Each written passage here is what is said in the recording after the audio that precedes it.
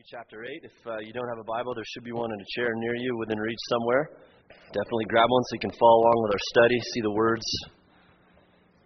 the inerrant Word of God for yourself. Matthew chapter 8. Matthew's in the New Testament, sort of towards the end of your Bible. Malachi, Matthew, Mark. Matthew chapter 8. We're doing a verse-by-verse study through the book of Matthew. We'll be in verses 28 through 34 for our study this evening. Well, C.S. Lewis, who you may have heard of, was a Christian and wrote many helpful things about life, both fiction and nonfiction, about the Bible and Christianity. One particular book he wrote called The Screwtape Letters is a work where Lewis writes from the standpoint of an older, wiser demon, named Screwtape. And the book is several letters, a few dozen letters from this older demon Screwtape to his young and experienced demon nephew, Wormwood. And what he's doing is Screwtape is giving advice to Wormwood on how to lead human beings astray from Christ, how to turn their affections from Christ, basically how to pull them away from salvation in Christ. In the book, Lewis demonstrates a profound understanding of human nature, the fickleness of humanity, sin, how and with what we humans are tempted from God, and so on. The demons are often discussing the craftiness and really frankly, the ease with which often we are able to be distracted from rational thinking, from serious thinking about God, and how we're able our affections and our hearts are able to be easily dampened from following Christ and the glory of Christ. It's a profound little book. But in the preface, C.S. Lewis, he writes this critical truth about understanding Satan and demons. He writes this, quote, "There are two equal and opposite errors into which our race, human race, can fall about the devils, about the demonic realm." He says this, "One of the errors is to disbelieve in their existence, and the other error is to believe and to feel an excessive and unhealthy interest in them. They themselves are equally pleased by both errors," they themselves being the very real demons. There's a danger to disbelieving truth in general, the truth of the Bible, every word being true and factual, and not the least of which is the spiritual world, the world of demons and Satan. Some have accused that believing in such things is the primitive thinking of simpletons. Really, such beliefs, they say, are mythical bygones of medieval times. We're more advanced now. After all, we do not see these kind of things, and science doesn't seem to be able to observe them, therefore they must not exist. But of course, that line of thinking is actually primitive. For example, not many years ago, when germs were sort of being discovered, many rejected the idea that such a thing existed. We can't see germs, therefore they must not exist. Science is unable to determine their existence right now, therefore they must not exist. Those germs, by the way, were not particularly concerned if anyone believed in them. Disbelief in those germs had no determination upon their existence nor the damage they were able to do. It was merely the primitive thinking of human beings. So it is with demons, the unseen realm. Our disbelief in no way hinders or changes the fact of their existence, their work, like germs. Demons, in reality, as C.S. Lewis writes in his book, they are quite happy with you thinking that they do not exist. They are quite happy with you underestimating their power and thinking they have no influence on you. In our study this evening, we arrive at a passage which really documents a factual, historical, bizarre event. Christ's encounter with demons in the supernatural spiritual realm. For that reason, we're going to take some time to let the Bible speak on this very misunderstood issue, Satan and demons. So with that, follow along as I read verse 28 through 34 of Matthew chapter 8, verse 28 through 34. The Word of God says, verse 28, when he, Jesus, came to the other side, that's the other side of the Sea of Galilee, into the country of the Gadarenes, two men who were demon-possessed met him as they were coming out of the tombs. They were so extremely violent that no one could pass that way. And they cried out, saying, "What business do we have with each other, Son of God? Have you come here to torment us before the time?" Now there was a herd of many swine feeding at a distance from them. The demons began to entreat him, saying, "If you're going to cast us out, send us into the herd of the swine." And he said to them, "Go." And they came out and went into the swine, and the whole herd rushed down the steep bank into the sea and perished in the waters. The herdsmen ran away and went to the city and reported everything, including what had happened to the demoniacs. And behold, the whole city came out to meet Jesus. And when they saw him, they implored him to leave, their region. So Christ, a little context here, along with a handful of his disciples, they are traveling through the Galilean area. He has just miraculously calmed the storm. Christ is demonstrating himself to be God and Savior around the Sea of Galilee, this area where there are many villages at the time, powerful miracles, healings, great works of compassion, all which serve to demonstrate his deity and his supremacy. And so here we are on this encounter with the demonic realm, this supernatural realm, and we'll do a little mini study on Satan and demons to understand this subject. And it's critical as a way of a preface that the Word of God, the Bible, will dictate how we understand these things. I don't know why. I think I know why, actually, but Hollywood too often dictates our understanding of the spiritual, supernatural realm. It ought not be that way. Don't get your demonology from Hollywood. I will quote now and then from a very helpful little book, not the only one, but the helpful one called Demons, a Biblically Based Perspective by an author named Alex Konya that I would commend to you. Now, a few things on Satan, just sort of as we lay out the carpet here. Number one, of course, he is real. He is a created spirit being. Satan was an angel. He was the chief of all angels. Prior to the creation of the earth, Scripture suggests that he was the chief angel. He is not, as the false religion Mormonism teaches, he is not the brother of Jesus. That you will not find that in Scripture. That is a false teaching. He is an angel, again the chief. He rebelled against God long ago and was judged. He is the open enemy now of God and the author of evil and sin. When he was cast from heaven, a huge number of angels, some theologians believe about a third, fell with him. Those angels are now demons. They are fallen angels. They are demons. So they're very supernatural beings, angels being extremely powerful, spirit beings. They opposed Christ. Their modus operandi is to deter people from Christ. They love false religions, or they love religions and cults that look a little bit like Christianity, but are not. And they love to, sometimes in obvious or not obvious ways, deter people from Christ. They also disguise themselves as good. 2 Corinthians 11:14 teaches this, that they come as angels of light. They don't come with tails, Italian goatees, and pitchforks. They don't necessarily care if you can recognize them and their work. They do a lot of work doctrinally. They like to smear and distort doctrine. We see that in Genesis 3 when Satan comes along and starts questioning the Word of God. That is fundamentally what they do. We also see this in Matthew 4 in the temptation with Jesus. You see Satan actually misuses the Bible. It's one of the great things that they seek to do.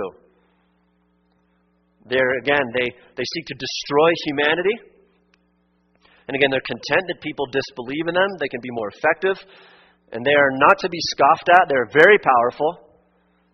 Passages, for example, Job 1 and 2 and 1 Kings 22, I'd recommend those for outside reading just to see how powerful these are. They do things like create false prophets. God even allowed that in 1 Kings 22.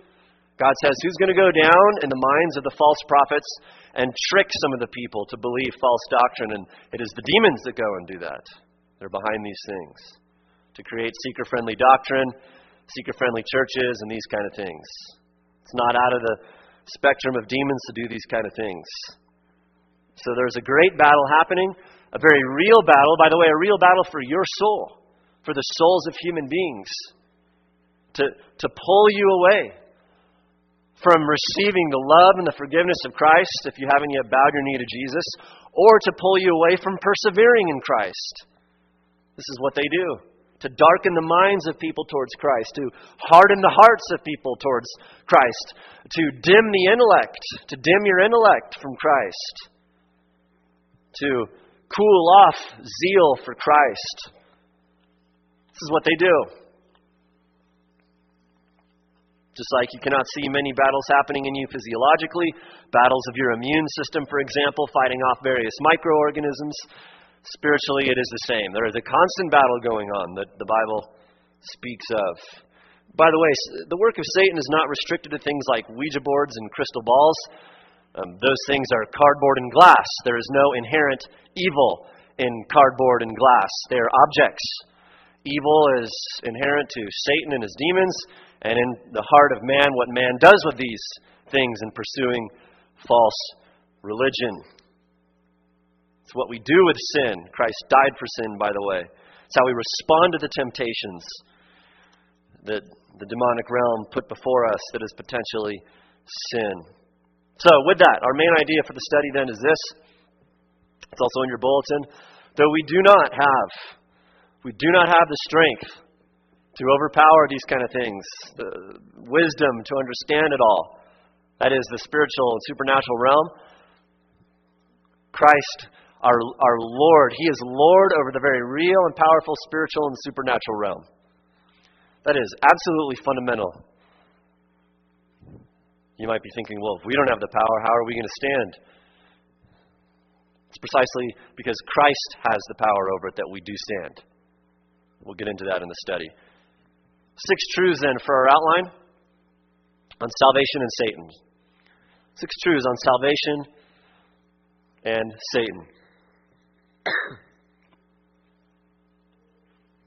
6 truths on salvation and Satan for our outline this evening. Number 1 is this.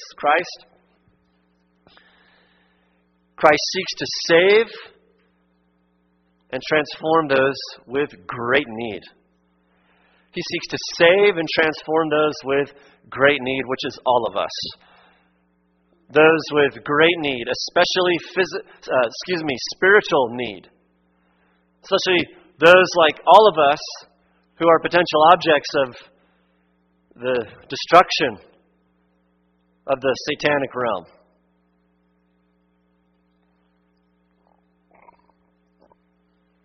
Look with me at verse 28. When he came to the other side in the country of the Gadarenes. Stop right there. So Christ and his immediate disciples, their ministry rarely stops. This event follows the calming of the raging storm with a mere word, an absolute extraordinary display of power. Before that, all of the healings in chapter 8. They go into this region called the Gadarene region. It borders the east side of Galilee. A quick picture. It's a little hard to see there, I apologize, but on the left side of the picture you see these steep cliffs. Those, as we read, will be the cliffs that the swine run down. That off to the east there is the Gadarene region in the Sea of Galilee. Few scenes in Christ's ministry were more shocking than this one, not only because of his power over the supernatural realm, but because of something more. He intentionally goes seeking out people who had 2 major barriers for most individuals in that day. Number 1, the Gentiles. This non-Jew, the Gadarene region was a non-Jew region. And number 2, demon-possessed. In the minds of many of religious Jews, in that day, the only thing more off-limits than a Gentile were the demon-possessed. Having those 2 things meant you were really spiritually and socially, you were the quarantined of the quarantined. The most quarantined socially and spiritually. You can take the picture down, thank you. You were doubly quarantined. Contact with such individuals would render them ceremonially defiled by Jewish standards, doubly unclean, spiritually unclean. Even so, Christ, out of compassion and to display his power, now that we would know for sure who is superior over these things, goes to these type of needy people. It's the way he works. It's his mission. As he said in Luke 5, among other places, Luke 5, verse 30, the Pharisees and their scribes began grumbling at him, saying, "Why do you eat and drink with tax collectors and sinners, with these, so to speak, off-limits people? Why do you do that?" Jesus answered, "It's not those who are well, not that the Pharisees are well. In their hypocrisy, their applauding of their own morality, they were triply sick. It's not those who are well who need a physician, but those who are sick. Speaking spiritually, I have not come to call the righteous, but sinners to repentance." That is Jesus' mission, to call sinners, which is the fundamental commonality of all human beings, demonstrated in this event. Christ seeks out those who understand their need for him, their need not in terms of financial material, but spiritual. And we know we all have equal need because of this event, the cross of Christ. This one solution to the spiritual, moral destitution of humanity. The fact that there is one solution, the cross, demonstrates we are all equally in need. Christ is not doling out the cross for, the real spiritually, moral, needy people, and then sort of 50% of the cross and 50% charitable deeds for others because not everyone is in need. No, that there is one solution for all humanity to be right with God, to go to heaven. That demonstrates we all have equal need. One cross, one equal problem, one human race, depravity, moral depravity. And our loving Lord Jesus Christ came down from heaven to seek sinners, which we are all of that stock. In equal need is the demoniac, you and I are.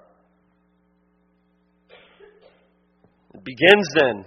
Knowing Christ, going to heaven, begins with admitting we're no better than the spiritually quarantined of the quarantine.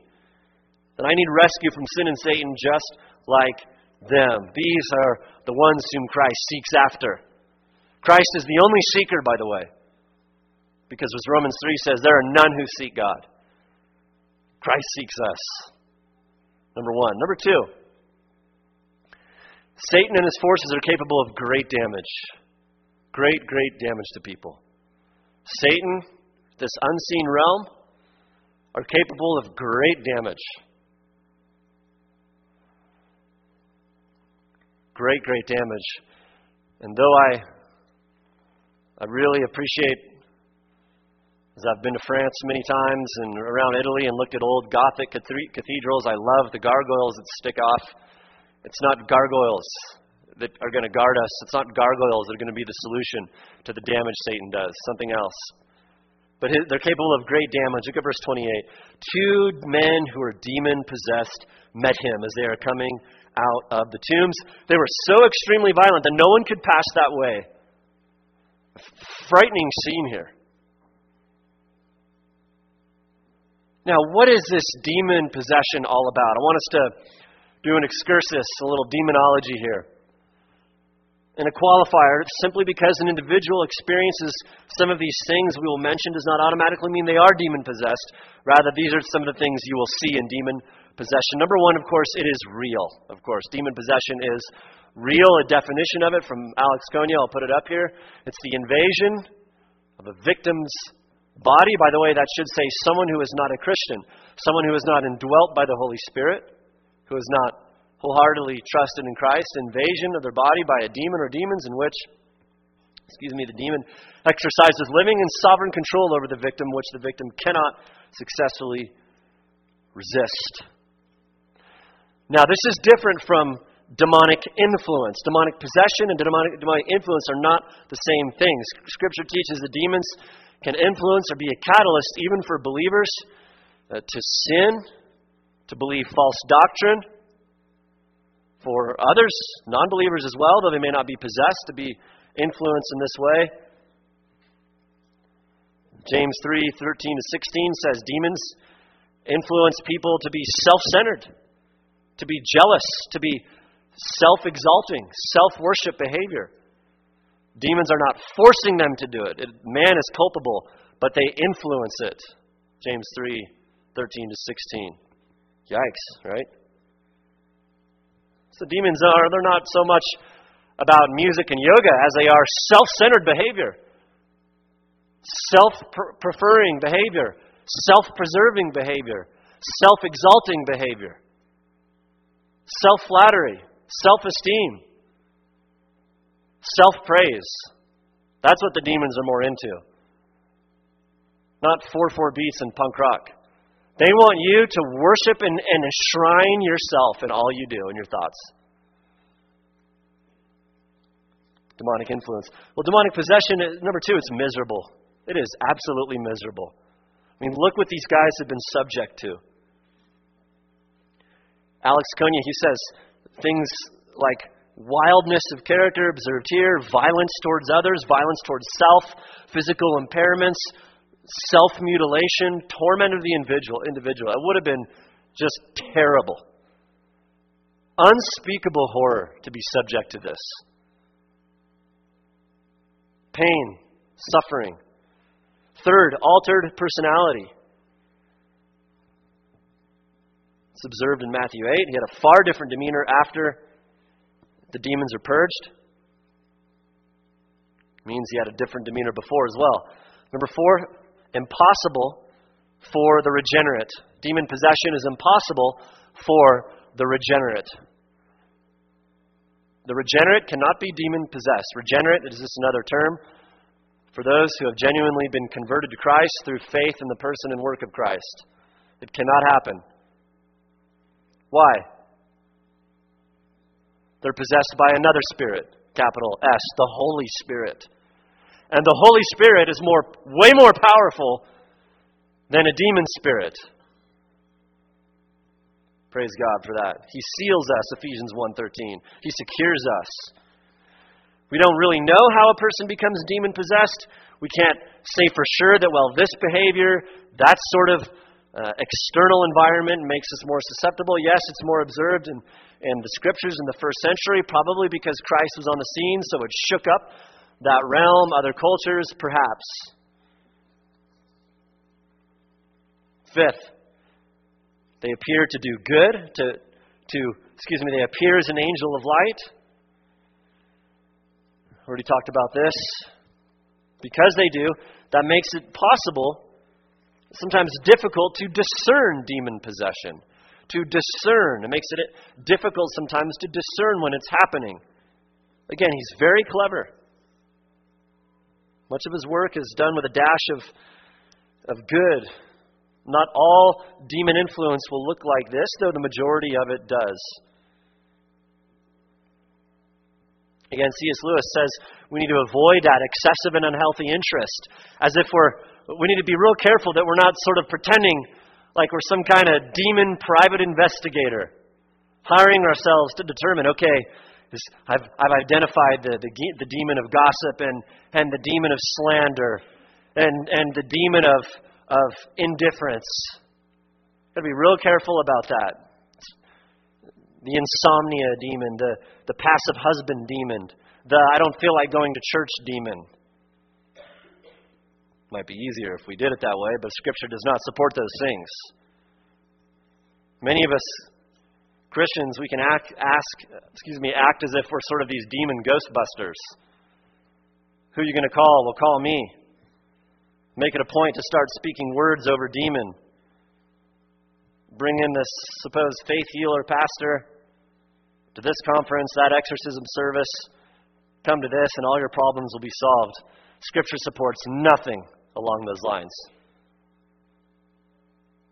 You may have heard of these things. Demon deliverance church services. Have you heard of this? They're just called deliverance services, where a church service will rally. Some big event will be held strictly for the purpose of purging people of demons, to deliver them from demons. So-and-so church, they'll put out flyers or advertise this event where some supposed individual with extra power will stand up chant some words, claim powers over demons, deliverance service, claim that this sort of problem with people are so-called demonic strongholds in a person, then it sort of all goes away. The sickness demon, the very sin-causing demon. We have no biblical grounds for doing these kind of things. None. No matter, despite how popular they are. These kind of things suggest that our struggles as Christians can be kind of pixie dust and purged right out of us with magical incantations of an erroneous pastor. We have no biblical grounds for such methods, though they are popular in entertainment, sensational-driven Christianity. Instead, we can rest that we have a far more effective type of deliverance service, if that's what you want to call it. The ordinary means of grace and growth in Jesus Christ. The normal life stuff which God commands us to do. Trust in Jesus Christ as our Lord and Savior. Run to Him. Plug in fully and meaningfully to Bible-believing, sound New Testament churches. Get accountable. That's how we get delivered, if you want to say, progressively. Whether it's a demon or whatever it is. Sitting under Bible teaching, studying the Bible, praying regularly, serving, giving our lives to Christ, being accountable to biblically qualified leadership, serving God, speaking the simple message of Christ crucified and for sinners to others. This is how deliverance happens. Yes, there might be extreme situations. Again, but prayer and the Word, we'll look at that in a minute. We depend on Christ to work. Otherwise, with these kind of deliverance, hyped up things, we suppose that, well, if we get a cool enough event, if we get a hyped up enough event, enough energy and zeal, then deliverance will happen that way. If we can just do it cool enough with our events and our shallow, frankly, church services. It doesn't depend on us. The ordinary means of grace. Otherwise, it becomes far more about hoping in some neat event or some guy than in Jesus Christ and the Holy Spirit of the Bible. As we see in Matthew 8, the demon-possessed individual, he needed no deliverance event. He needed no big church service, no big faith healer, no fanfare, no special music in the background with dramatic stage effects to sort of climax the whole thing. He needed none of that. He needed the power of Jesus Christ, the Word of Christ alone. Isn't that comforting? Isn't that comforting? We don't have to chase after like we're on tour with a proverbial spiritual Grateful Dead looking for the cool of enough event to get us hyped up. None of that. None of that. Praise God. 6, we're not commanded to engage or exorcise demons. We are not commanded to engage or exorcise, E-X-O-R-C-I-S-E, to be exorcists. We're not commanded to engage them or cast them out. That was for Christ and the apostles only. A couple individuals related to the apostles during the apostolic time. The apostles did it, right? Yes, but they had a uniquely commissioned office. Christ appointed apostles. There are at least 3 criteria for an apostle. Christ had to personally tell you and appoint you as an apostle. You had to see the risen Christ for Him to appoint you to do so. Number 2.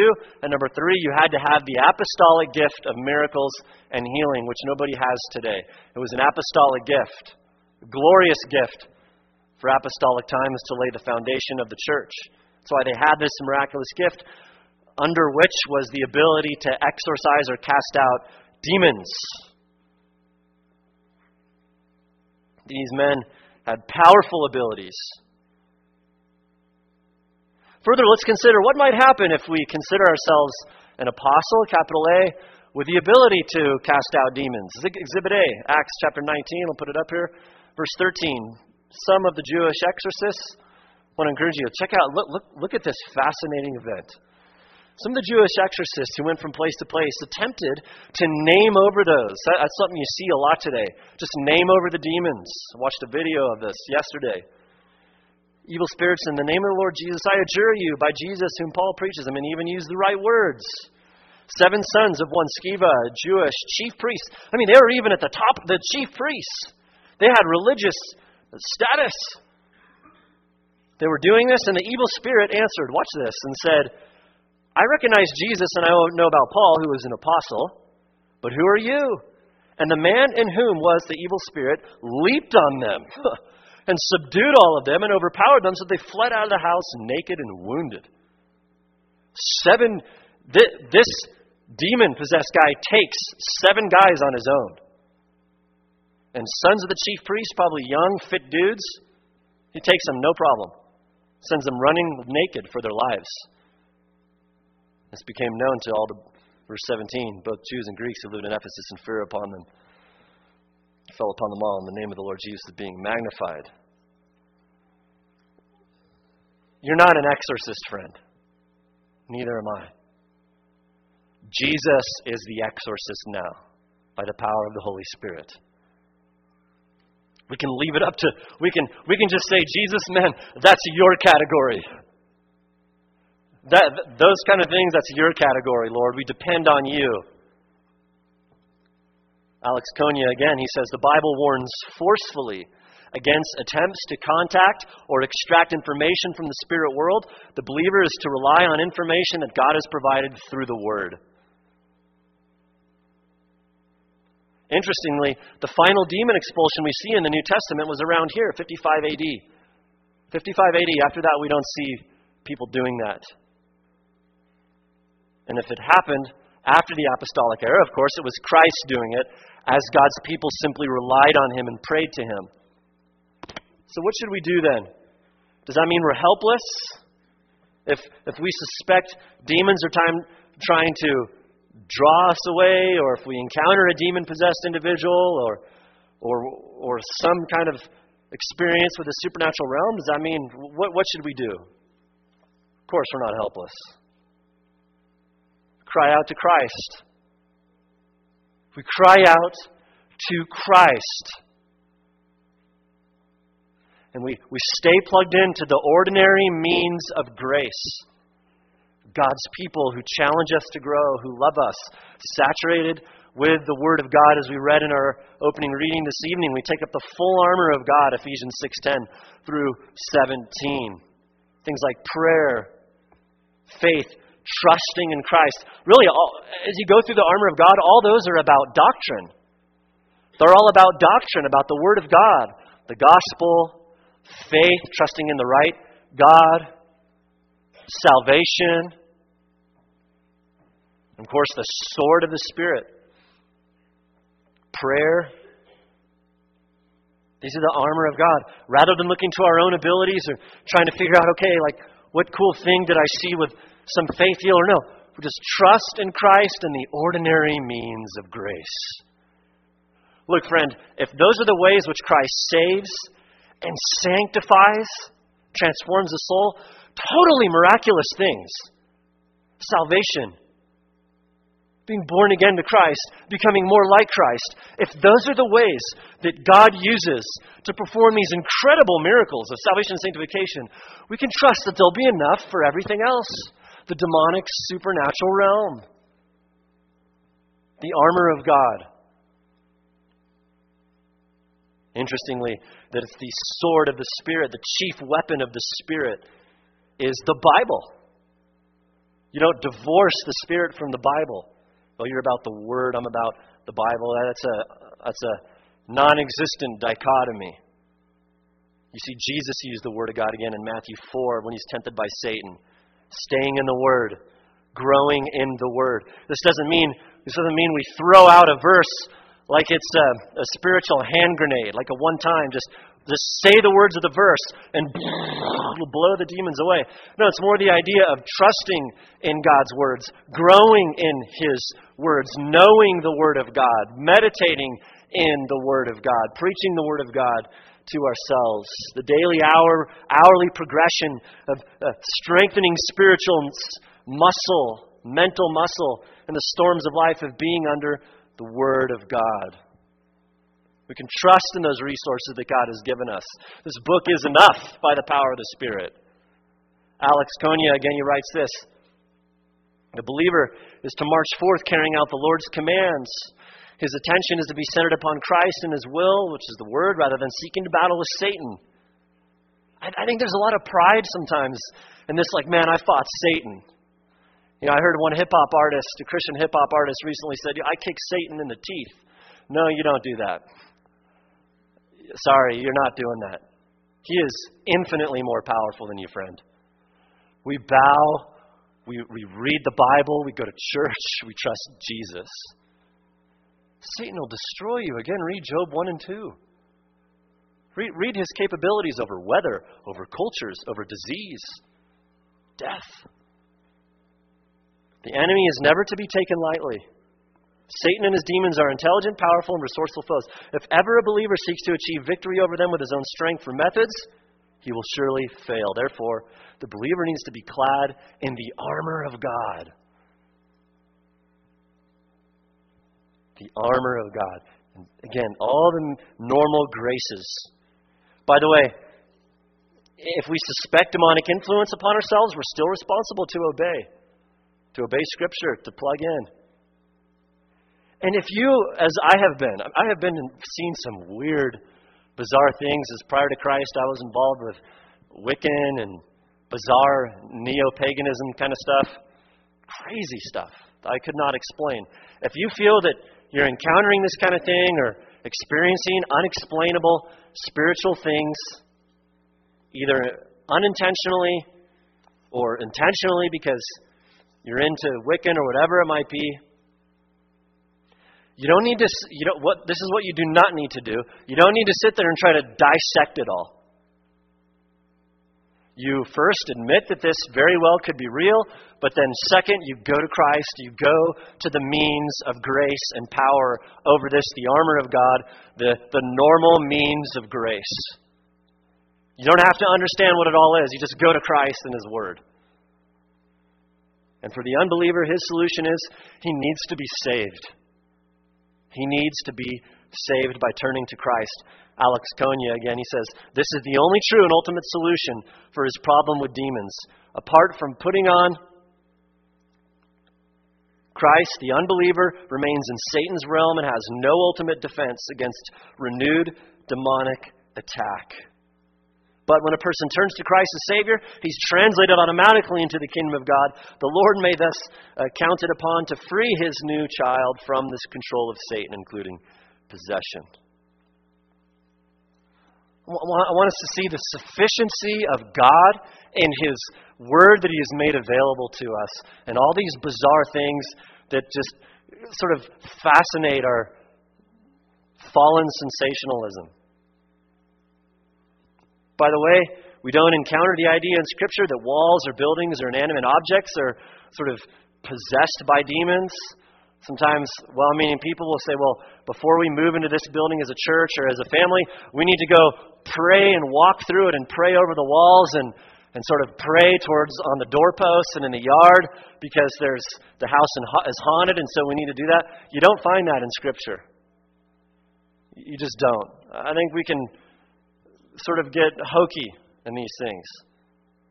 And if you do suspect that kind of thing is happening, then pray to Jesus. Just, Lord, You're sufficient. If there's some whack stuff going on in here with demons, I just pray that You would help me stand in the armor of God and trust in the Word of God. In Psalm 56:3, when I'm afraid, I trust in God. I don't pray to walls. I don't kick walls or exorcise walls. We don't do that. We trust the Bible and our Lord Jesus Christ.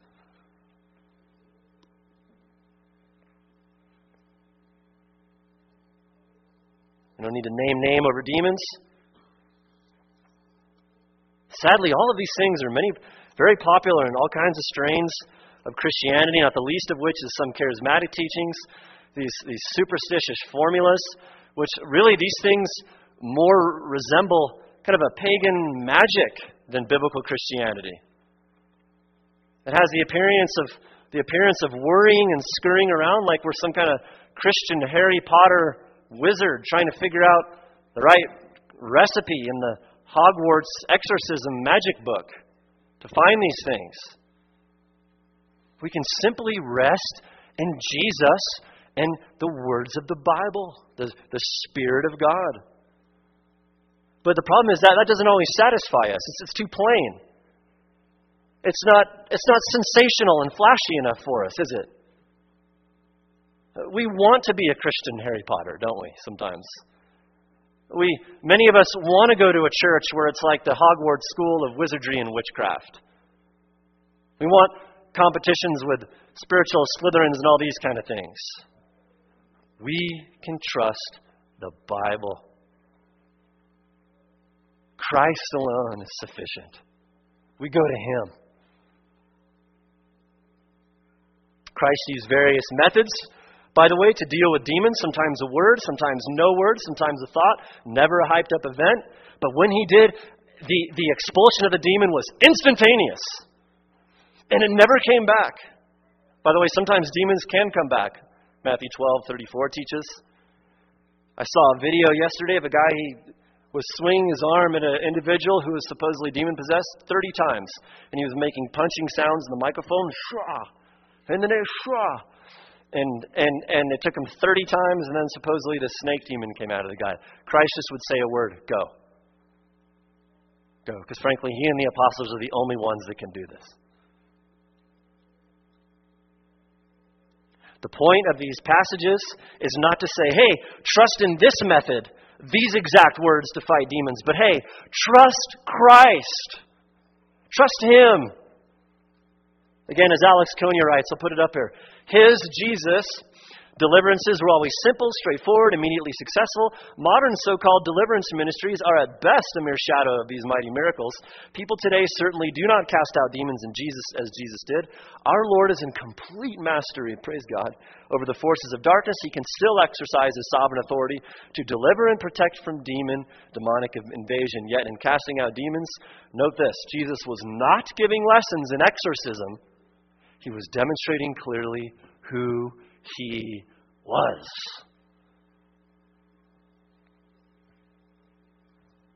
Who He was. We depend on Him, on the Holy Spirit.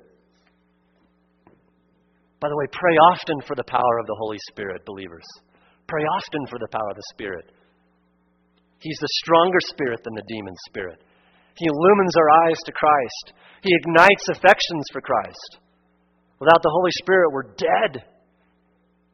We're dead. Number 6. Number 7, demonic possession is not a physiological disorder. We should note this briefly. It's not a physiological disorder, though some have claimed it was in years past. The cause is purely spiritual. It is not physical or organic, though there might be some symptoms that become physiological. That is possible. But this is the demons. This is spiritual in nature.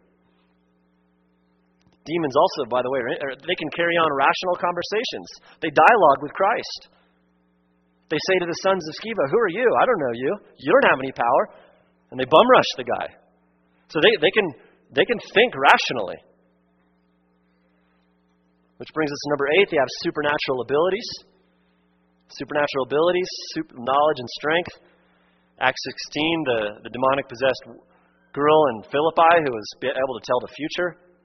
Why? Because she's heard it from Christ. These demons were so violent, no one could pass that way. Mark 5 adds, Mark 5, by the way, records this same event. Mark has a little more detail. He says, no one was able to bind him anymore with a chain. He had often been bound with shackles, and the shackles, the chains had been torn apart and broken in pieces, and no one was strong enough to subdue him. What a terrifying strength. People would chain this guy up, and he'd just snap the chains like they're flax. Plastic. That is serious strength. Perhaps some of the local villagers saw this guy, how much damage he did. Perhaps 5 of them or 10 of them came and finally were able to subdue them, tie him up with chains, and then run. And he was knocked out, perhaps. And he just shattered them. And these villagers went running for their lives. Mark 5:5 furthermore says, constantly day and night, these guys, they were screaming among the tombs, gashing themselves with stones. So the demonic possession kept the man from sleeping ever. Imagine just the health effects from this. Gashing himself, the pain that he felt. But the demon just kept doing this over and over, screaming all night. Imagine being a villager that lived in this area. Wake up at night, are there lions fighting out there in the field? Oh no. No, it's the guys living down by the tombs that we tried to chain up. Hey, Dad, what's that noise? Son, we got to stay away from that area. Terror had put in the locals.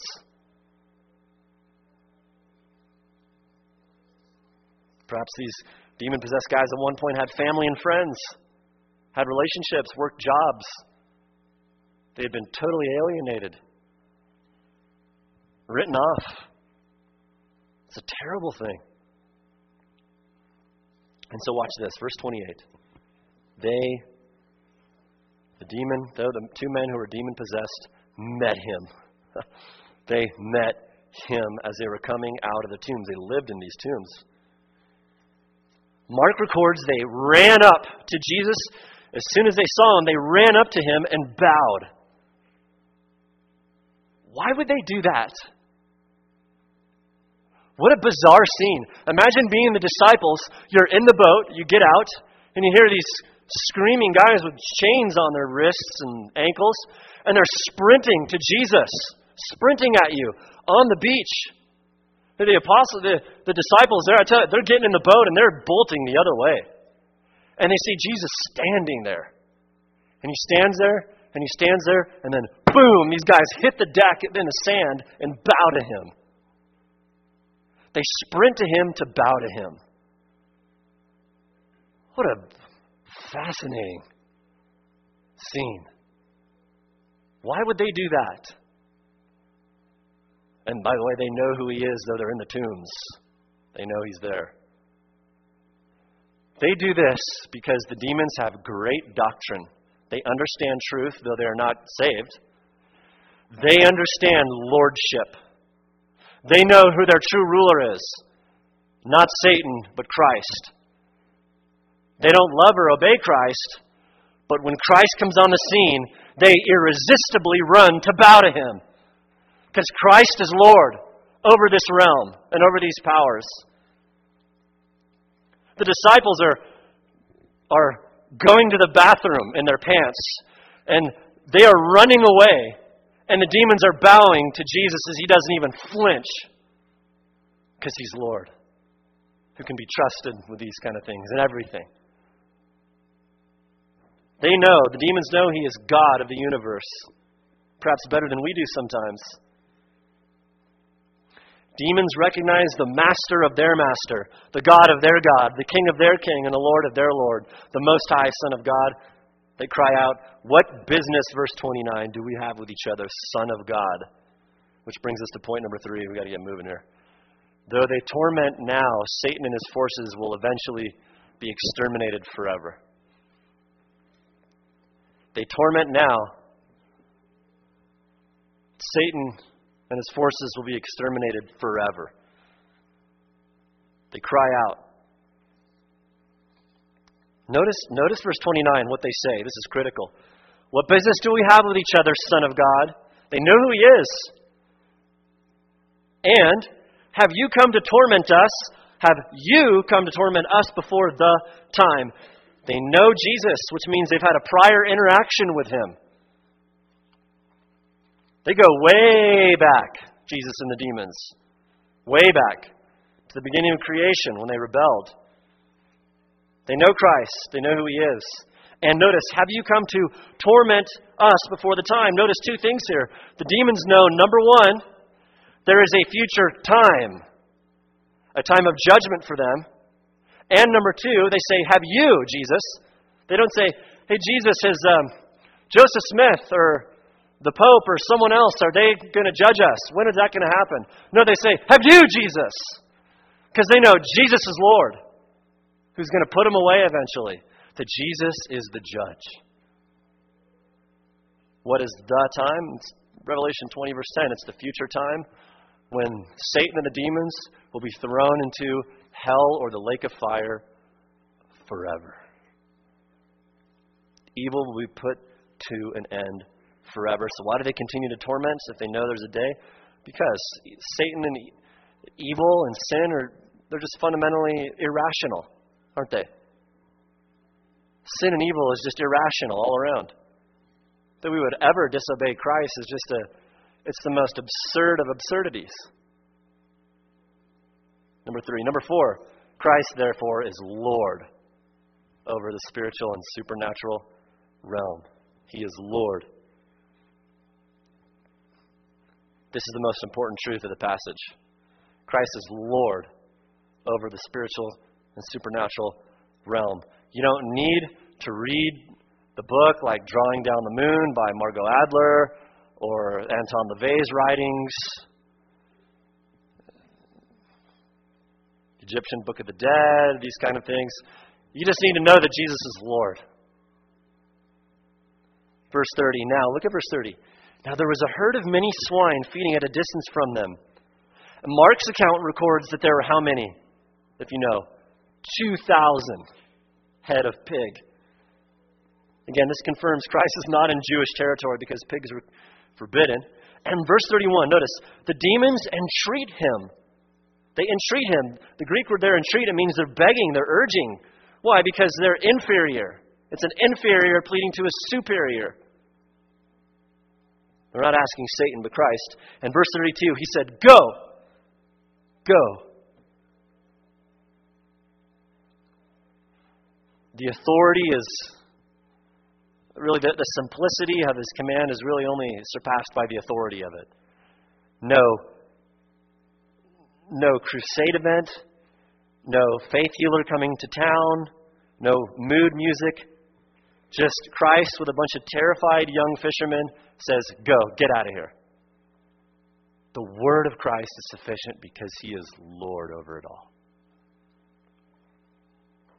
Alex Konya again writes, put it up here, the striking lack of ritual or incantation in the ministry of Jesus to the demonized was a matter of constant amazement to those who watched. Yes, it was. Because the power is not in a method, but in our Master, in the Lord. And verse 32, look back there. And they came out. Yeah, I bet they did. Yeah, they came out.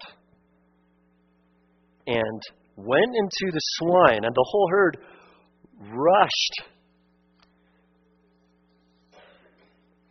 Just what comfort our Lord is Lord. 1 John 3:8 says, the one who practices sin is of the devil, for the devil has sinned from the beginning, and the Son of God, Jesus, has appeared for this purpose. Why?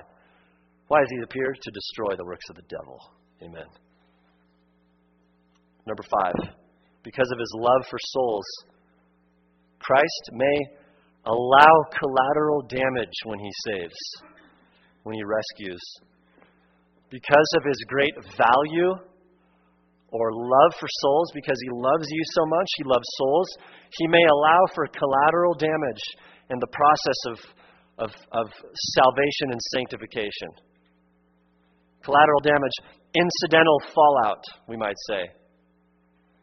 Just like in World War II, when the U.S. Army Rangers went into the camp of the U.S. POW camp where 500 or so U.S. military forces were being held by the Japanese. Camp Cabanatuan, it's called. They were all on the brink of death, starved, diseased.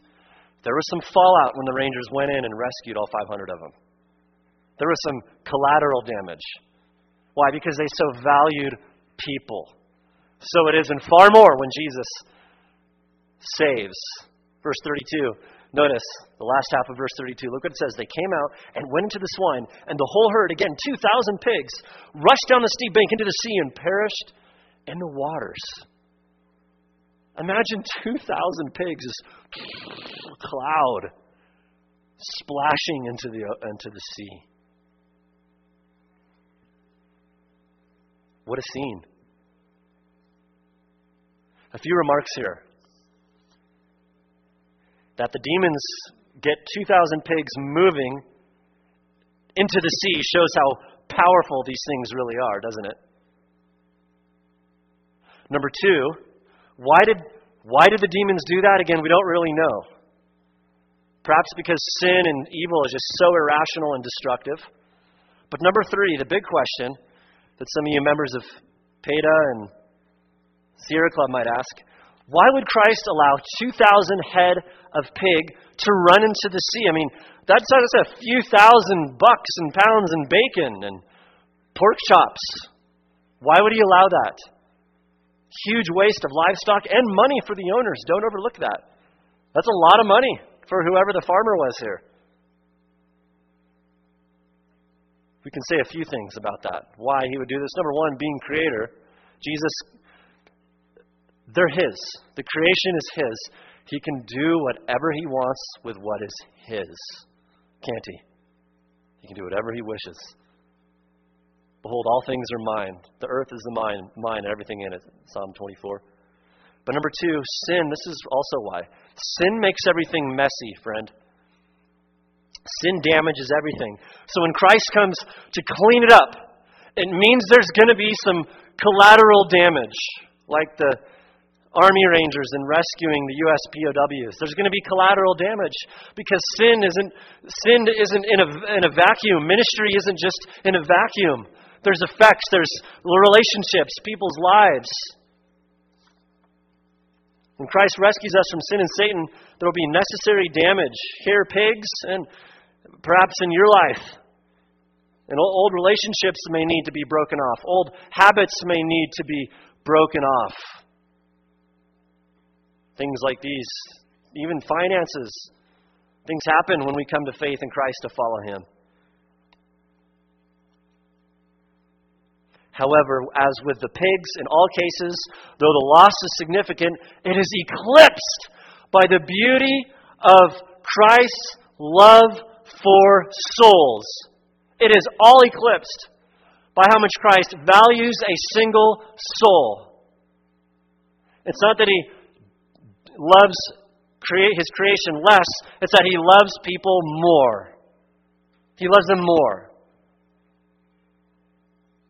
He loves people who are living in torment. For this event, for Jesus, it was worth losing 2,000 pigs so that two guys did not have to enter hell and could be rescued from their torment and their misery to follow Jesus Christ and live the most fulfilling life that there is.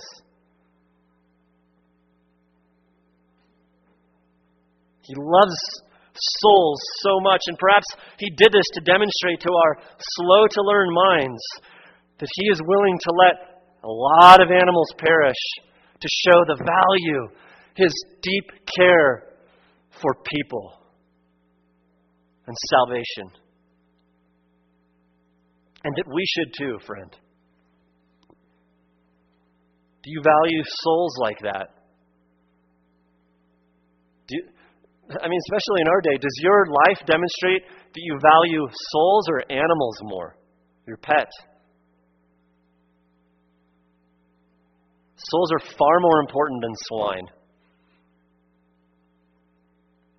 So the apparent tension of how could Christ let that happen to this, it's eclipsed by His love for souls.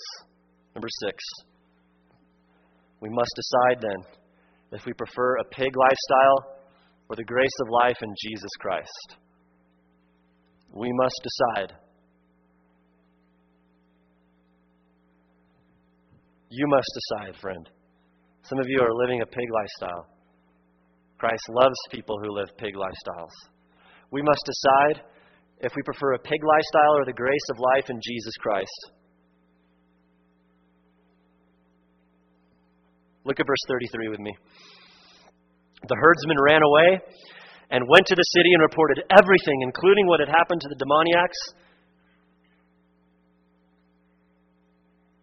Mark's account records that the whole city was terrified of the power among them.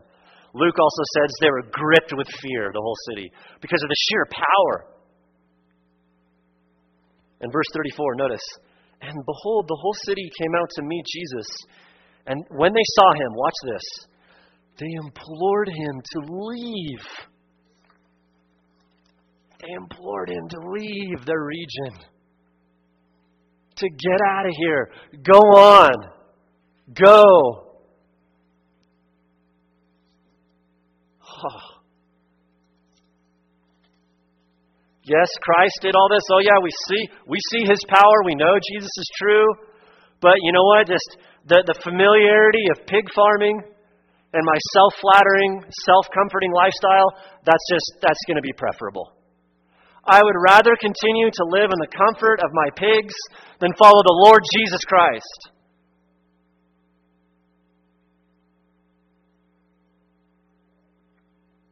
Let's just stick to our pig lifestyle. What about you, friend? Some of you, you're like the pig farmers. You know Jesus is true. You have a measure of belief. But frankly, changing some of the things in your life, the proverbial pig raising and pig living, you like the mediocrity of it all. Because you can sort of have your Jesus and have your comforts too. But we either follow Christ or nothing. But He's so gracious to you, friend. You can repent of the pig lifestyle and not make the error here that these people made. Do you see the majesty of Christ, what He's done in Matthew 8? Calming the storms, healing.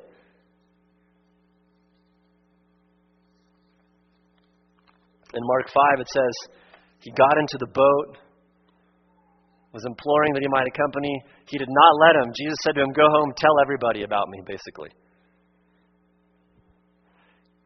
He's one of the first missionaries sent out by Christ into pagan territory. Believers, this is our mantra here. If we've been changed by Christ, we go and tell people. But some of us believers, we're sort of like the pig farmers. We're sort of like the pig farmers. We don't really want to venture out of our comfort zone. If you struggled like me, we prefer our sort of proverbial bacon Christianity. And we don't want to get out of our comfort zone to live for Christ and share Christ and obey Christ. You can take that down. It all threatens our bacon Christianity, our comfortable pig raising.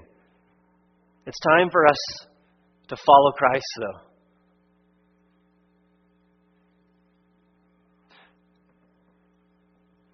This particular quote from C.S. Lewis I'm going to read to you has been very comforting to me as I've sinned in wanting the pig lifestyle. C.S. Lewis, at one point, Screwtape, the older demon, says to his demon nephew, he says this. I want you to hear this, please. One of our best weapons against people is simply contented worldliness. One of our best weapons is simply contented worldliness.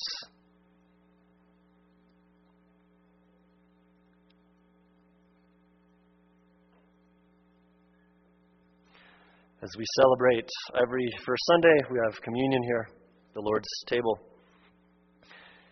The purpose of the celebration is to remember how we are right with God. To remember the love of Jesus, what He did for us. And the symbols on the table help us to remember how we go to heaven, how we are right with God. There are symbols. And you'll notice on the table that there is not a list of our good works on the table. You'll notice that. On the table we don't have a piece of paper written down of all the ways that we were charitable to people this last month. You'll notice on the table that there's not sticky notes that sort of tally how many hours we've served God this last month. You won't see that on the table. Why won't you see that on the table? Because those are not the things that make us right with God and grant forgiveness. There's not a list of how nice we've been to people, how we tried hard. That's not on the table. Those things will never get an individual to heaven. Our sin has to be wiped out by the person and the death of the Lord Jesus Christ. The elements then on the table symbolize that. The bread, His body, the cup, His blood. Because it is not by works, lest anyone should brag that they themselves got themselves to heaven, that they were a good person, a good church person, a good whatever person. It is the death of Jesus Christ alone by which we are made right with God and go to heaven. We'll give you a few minutes just to thank God for that. We'll have the band come up here. If you need to be saved, if you have yet to bow the knee to Jesus, do so right now. You can ask His forgiveness. Believe in Him. That the cross upon which Jesus died, that's where God dealt with your sin.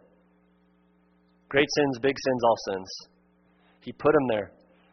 1 Peter 2:24, just a verse for us to meditate on as we prepare for communion, that He Himself bore our sins in His body on the cross, so that we might die to sin and live to righteousness. For it's by His wounds, it's by what He did that we are healed. Please, furthermore, do not partake unworthily. Don't come to the table if you have unconfessed sin, if you have sin you're unwilling to repent of. But you can just ask God's forgiveness, and when you're ready, come grab the cup and the bread, and I'll direct us to take it.